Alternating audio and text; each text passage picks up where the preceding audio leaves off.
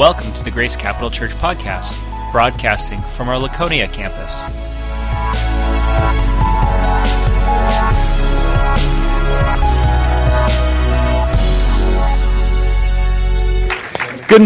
Good morning, Laconia. Buenos dias.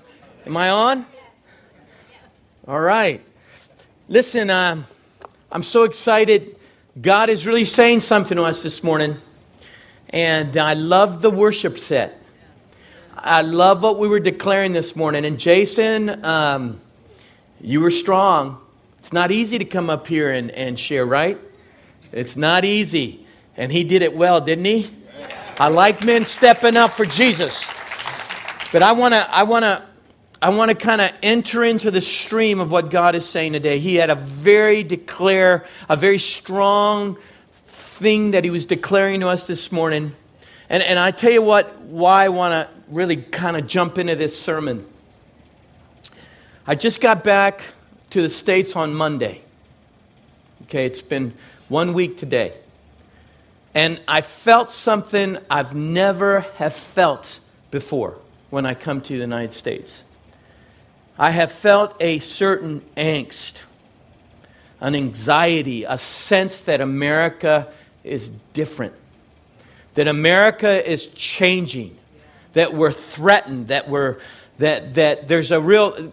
The initial opening sermon on Tuesday night had to address that, and I think leadership is trying to get a hand on what God is saying to us about that. There's anger. I mean, you guys, New Hampshire is a very important state when it begins, when we're talking about the primaries. Presidential candidates are starting to come up here and give their pitch and try to convince you that they're the leaders that would lead us into the future. We're unhappy with our government right now. We feel like we're lost and what our place in the world and how do we confront what's happening around the world? We feel like we're kind of trembling. And I've never have experienced this. It was unsettling to me to hear leaders and especially in big urban centers. My two sons live in Seattle, and I was listening to the pastors talk about that. It's just the challenges of it just seems like we're at war. And I want to address that. I mean, what does God think about that? What does He feel about that? What does He want to say to us? Because I'm telling you, this is not new. The people of God have always struggled when they're in their time in history as to, God, what are you doing? And the prophets talked about this. And so I want to address that. I love it because I can never see my watch. So I'm supposed to preach 30 minutes, but I don't know what that is, I don't know what that is, but, I'm going to try to kind of feel it. All right? So I want you to open your Bibles to Jeremiah chapter 12, verses 1 through 5. And I want to give you a sense of how I am approaching this. Because Mexico, I live in a country that's very unsettled, very volatile. And it's right on our border. And so it's interesting. I've had to kind of wrestle with this in Mexico. But I've never have experienced, it was the first time, it was almost shocking for me to feel the angst that my brothers and sisters, I love this country.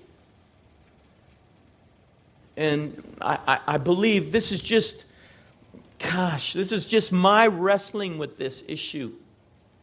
And I want to give it to you. And I was just saying, Lord, this is not the message I gave last night. And, people that come up here and speak the Word of God, you better know what God is saying. And you don't want to waste people's time. And so I was looking for confirmation. And man, the worship set just screamed And I just want to piggyback on where our worship leaders led us this morning. Jeremiah chapter 12. Are you excited? Man, I'm about to pop. I'm so excited. Seriously. When God just kind of, and He's here. Man, I want to get down on my knees and just say, okay, God. Jeremiah chapter 12, verses 1 through 5. Righteous, I'm reading out of New King James. All right, I know you guys, I go all over it, but this is really the Foursquare Bible. You know, the Spirit-filled Bible. This is Foursquare, so I'm just kind of figuring it out when I come up here. Righteous are you, O Lord, when I plead with you. That's good doctrine. He knows He's righteous. Yet let me talk with you about your judgments. But I got a bone to pick. Why does the way of the wicked prosper? Why are those happy who deal so treacherously? You have planted them, yes, and they have taken root. They grow, yes, they bear fruit. You are near in their mouth, but far from their mind. But you, O Lord, know me. You have seen me. You have tested my heart towards you. Pull them out like sheep for the slaughter, and prepare them for the day of slaughter. Man, if you haven't prayed for God to take somebody out and kill somebody, you don't have an intimate relationship with Jesus. I love this part. I love it. Kill him, God. You know, He's intense. He's looking. The prophets experience what we are experiencing now. They're seeing unrighteousness. They're seeing people that are not in line with what God wants to do, and they're prospering and they're getting away with it. That's what ticks you off, right? They're getting away with it. And all you want to do is kill them, God. I identify with that. I love the Bible. Because God, and if you're like real passive, oh, Jesus, Jesus is love. Yeah, He is. But when you relate to Him, you can be so honest in your approach to Him. And so it says there in verse 4, how long will the land mourn? How long? This sense of lostness, this angst, this anxiety. How long will the land mourn and the herbs of every field wither? The beasts and birds are consumed for the wickedness of those who dwell there, because they said, He will not see our final end. This is Jeremiah. Lord, I pray in Jesus' name that you would help us today to be encouraged in your word, and help us, Lord, to understand the days that we're living in and what our response is to all of this in Jesus' name. Jeremiah is in a moment of angst, and he's angry, and he's looking to God, and he knows God is righteous, but he just doesn't understand what's going on. So he goes to God, and he says, I want to talk to you about this, and I'm seeing people getting away with stuff, prospering, and I don't get it. My reaction was, God, take them out. And then he cries out, and he says, because look at us. The land is mourning. Now, what's interesting is God's response. And I'm going to take one part of it. He says in verse 5, if you have run with the footmen, and they had worried you, then how can you contend with horses? And if in the land of peace in which you trusted they wearied you, then how will you do in the floodplain of the Jordan? Now this is what's amazing. God, we can be so freaked out about what's happening, and we can go to God and begin to cry out to Him. And you know what His response is? Is that all you can handle? I'm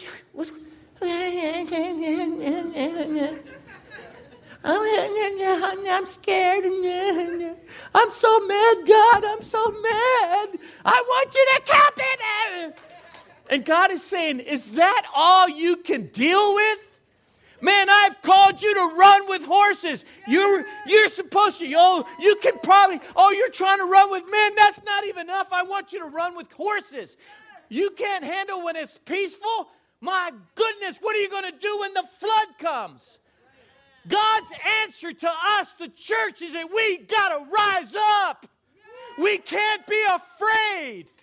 We start being, oh God, I'm so out of whack here. I'm so afraid. And he goes, what? God believes that we can do so much more. He wants us to run with horses. I'm always measuring my leadership. When I begin to feel overwhelmed and I can't do it anymore, and the issues are so hard, and the needs are so great, and the problems are so complex, and I'm looking at myself and I'm going, how can I even deal with this? And the Lord says, is that all you can handle? I've called you to run with horses.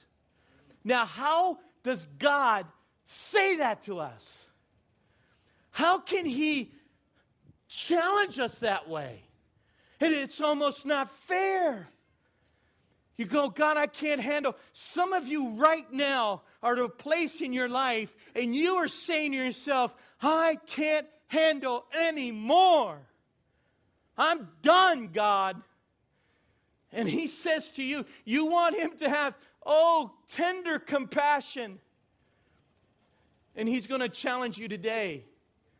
You can do so much more. You can face so much more adversity. You can persevere through anything because it's grounded and rooted in God's call in our life. Man, we are living in the most important season in the history of mankind. We need to delight in the season, in this moment of history.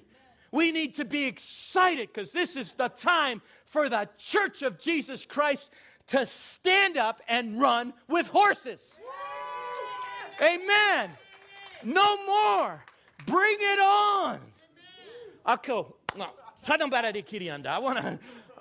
I told you I felt like popping. I want you to go to Jeremiah chapter 1. It's rooted, it's grounded in our call. Man, I am so excited that I'm living in this time. I mean, what's the worst that can happen to us? We die, they kill us, and we go to heaven.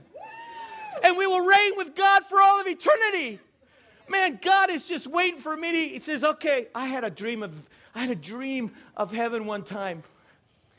And it would tick me off because it was early in the morning and I had to get up and go to the bathroom. And then I came back and I said, God, I want to get back to the dream. And I couldn't get back there. Why did I have to go to the bathroom at that moment in my life? And it was beautiful. And oh man, it was so happy and full of colors. And I remember I got there and everybody was like happy. They go, Johnny, you're here. Like it was a surprise. Like, you're here, Johnny. And we're, they're saying, we're going, everybody was walking and it was like balconies and it was beautiful and colors and joy and happiness. And everybody's, come on, Johnny, we're going to go hear the Lord speak. We're going to go here. Come on. And I'm like, I'm so excited to be here. And I'll tell you something, please don't think I'm weird. But this is the sensation I had in my dream. I could look at women and there would be no sexual tension. You know that thing where you're always kind of holding back because, oh God, I'm a Christian. You know, this thing that's part of our sinful nature. And it was so pure.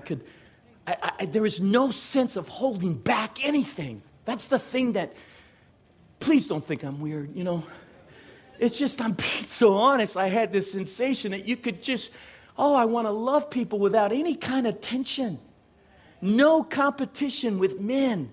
It's not like, dude, I'm better than him. No, that guy's got me won. No. It was just so open and loving. I want to die and get there. So, man, we got nothing to lose. All right. Now, okay, watch. This is grounded.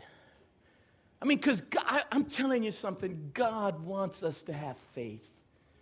He wants us to kind of rise up. He wants us to run with horses. And I have a passion for that. And how do you kind of breathe that into the church? Especially when it's hard. Especially when our own personal lives are difficult and when we see everything around us and it seems like it's just going down to the toilet. And God is saying, this is your time. This is your moment. And it's grounded on our call. Now look, Jeremiah chapter 1.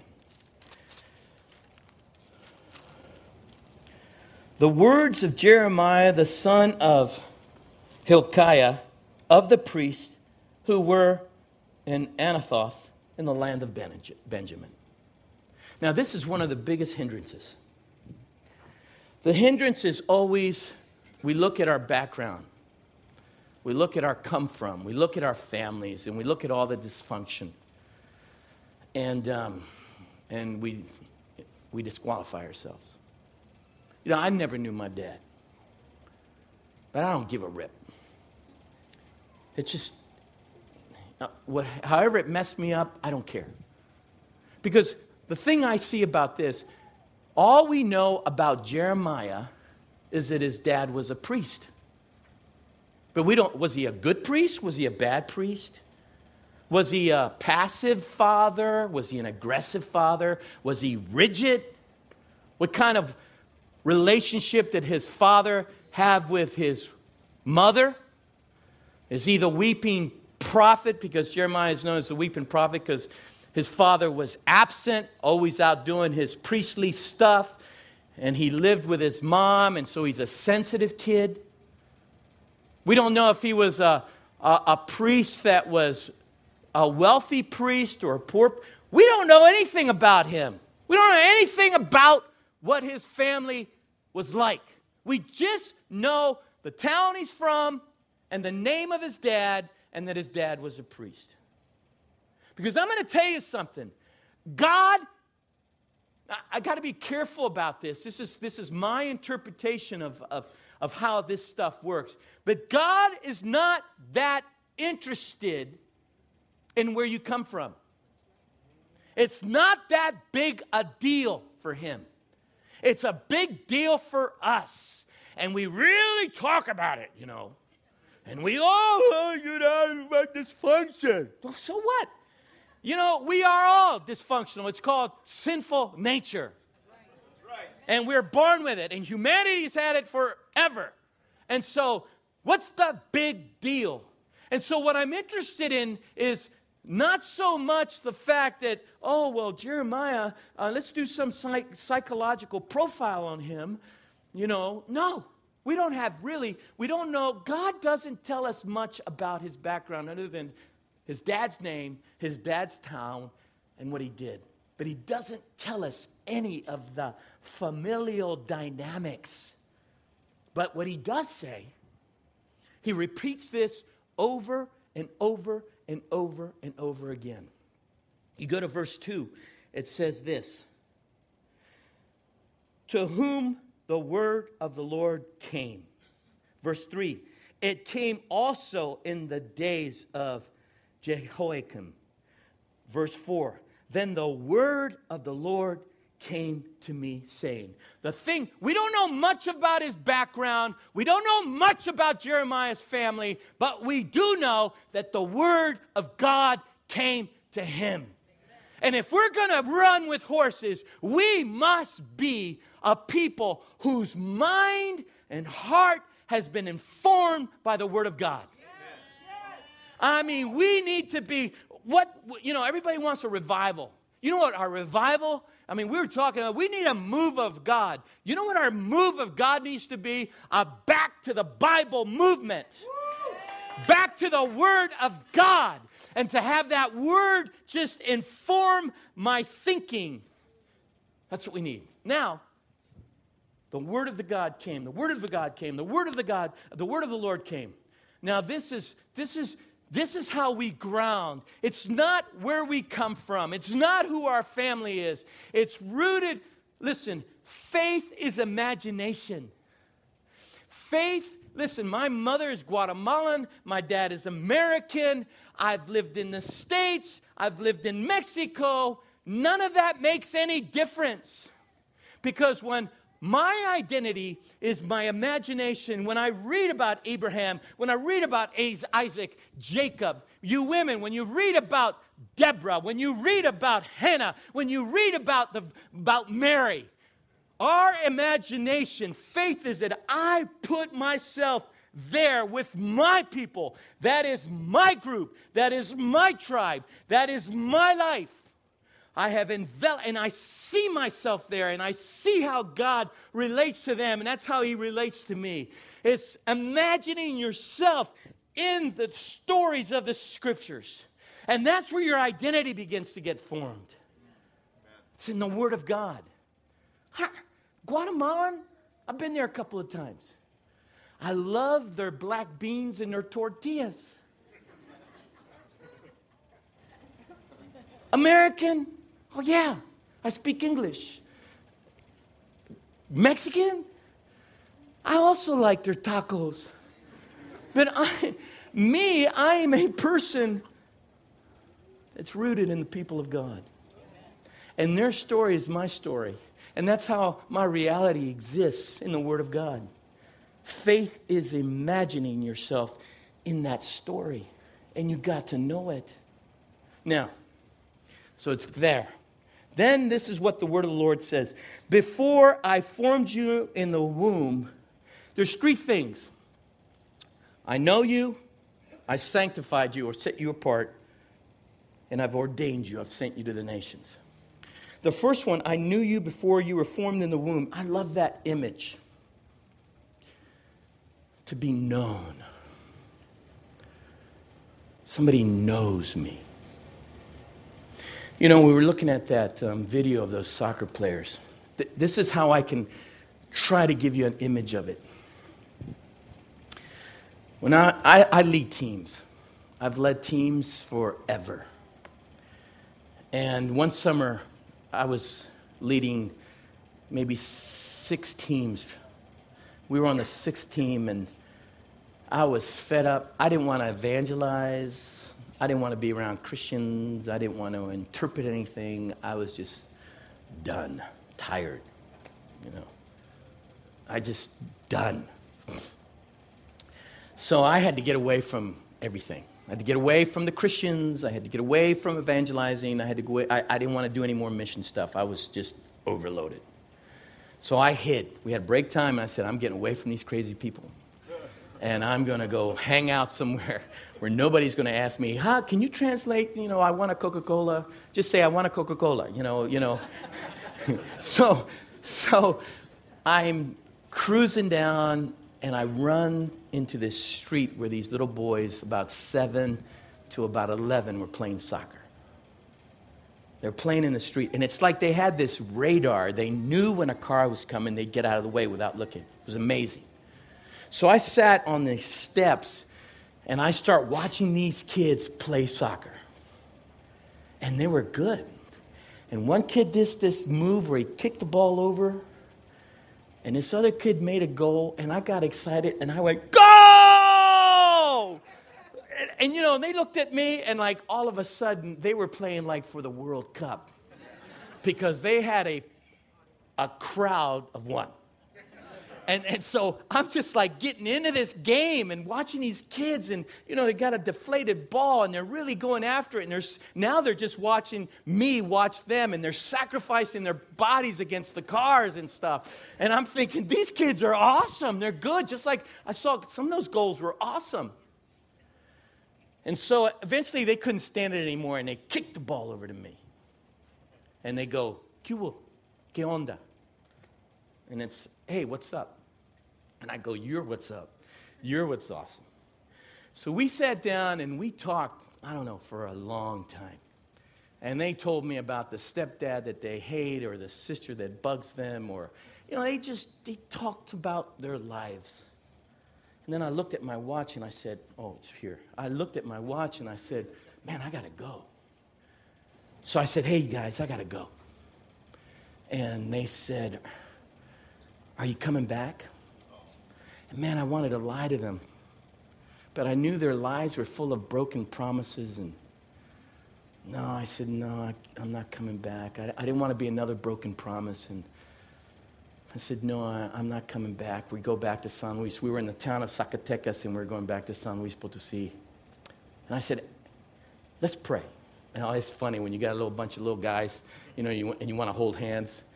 Somewhere like, they think, fire's going to come down. And this other guy, because holding hands with another guy, they're like, they're like kind of geeking out.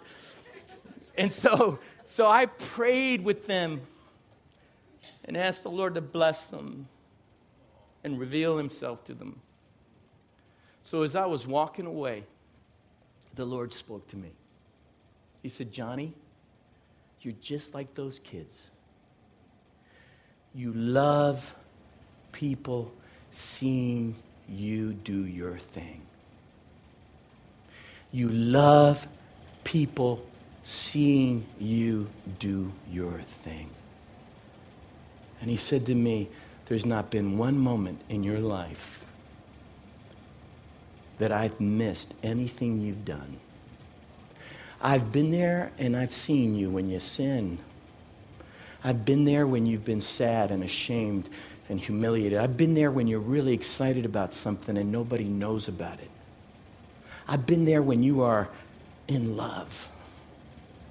I've been there when you've been happy. There's not a moment, and this, I'm kidding you, I'm not kidding you, there's not a moment in your life, honey, where I haven't been gazing at your life. God knows us.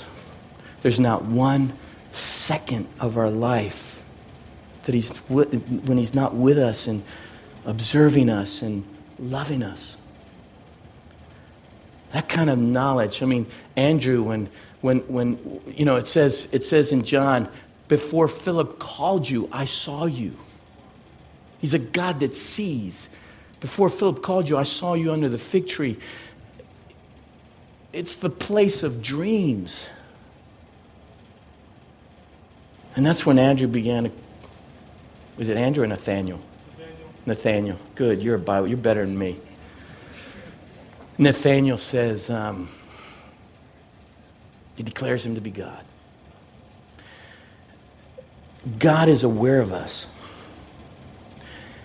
He knows us. The second thing, it says, it used to bother me when it says, before you were born, I sanctified you. There was a time I didn't like that word. I didn't like holiness. I didn't like sanctified.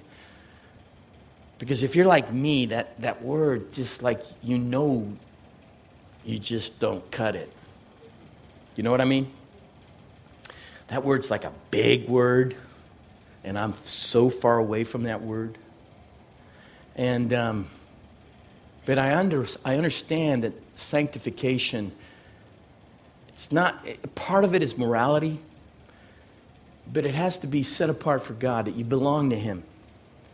And that's why God can call dirt holy or a table holy. It's holy because it's somehow connected to God. And God is holy because really there's nothing that can be compared to him. That's why he's holy. He's so different from anything that exists. He's so separate. And so I began to understand holiness as that God has separated me to do the stuff that Jesus does. And it's not a word that I need to be afraid of. It's for me, it's being conformed to image and likeness of Jesus Christ. And what did Jesus do? Jesus loved the unlovable, the marginalized. Jesus gave hope to people. Jesus gave dignity to people. He he didn't like the religious people. I like that. They ticked him off because religion misrepresents who he is. But being sanctified is you do what Jesus does. And man, I stay in the Gospels and I see in Luke chapter 5 how people are just elbowing themselves to be close to him. People wanted to be near him. He was so attractive. He made you feel like you were the most important person in the whole universe because he died for you. Yeah. Jesus is so amazing. He was not caught up in any kind of weirdness. He was just who he was, and he loved you for who you were, and he gave you a sense that you didn't have to stay where you were at. And so, first of all, God knows us. There's not a moment in our lives when he hasn't been aware of us. And then he calls us to do the great stuff that he does. And then it says, he's ordained us to the nations. Man, we've got the word. We've got the word of hope. We can say like we sang, fear not, because the promise, I didn't know any of those songs, but I love those songs. Kind of send them to me on, my iPhone. We'll translate them into Spanish and we'll sing them in our church.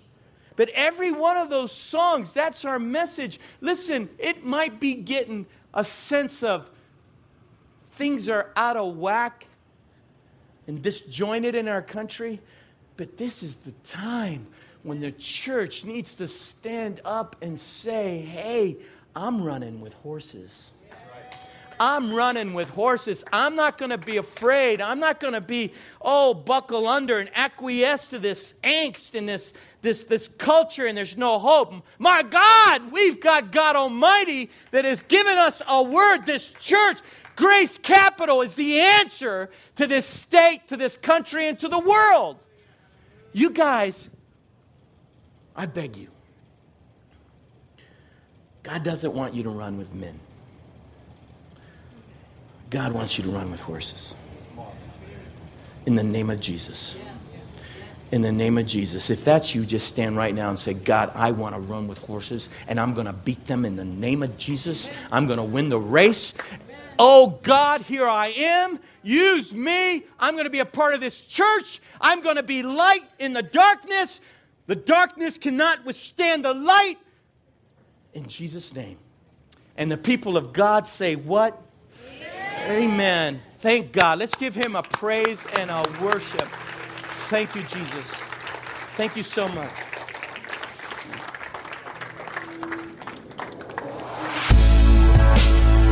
Thank you for listening to the Grace Capital Church podcast.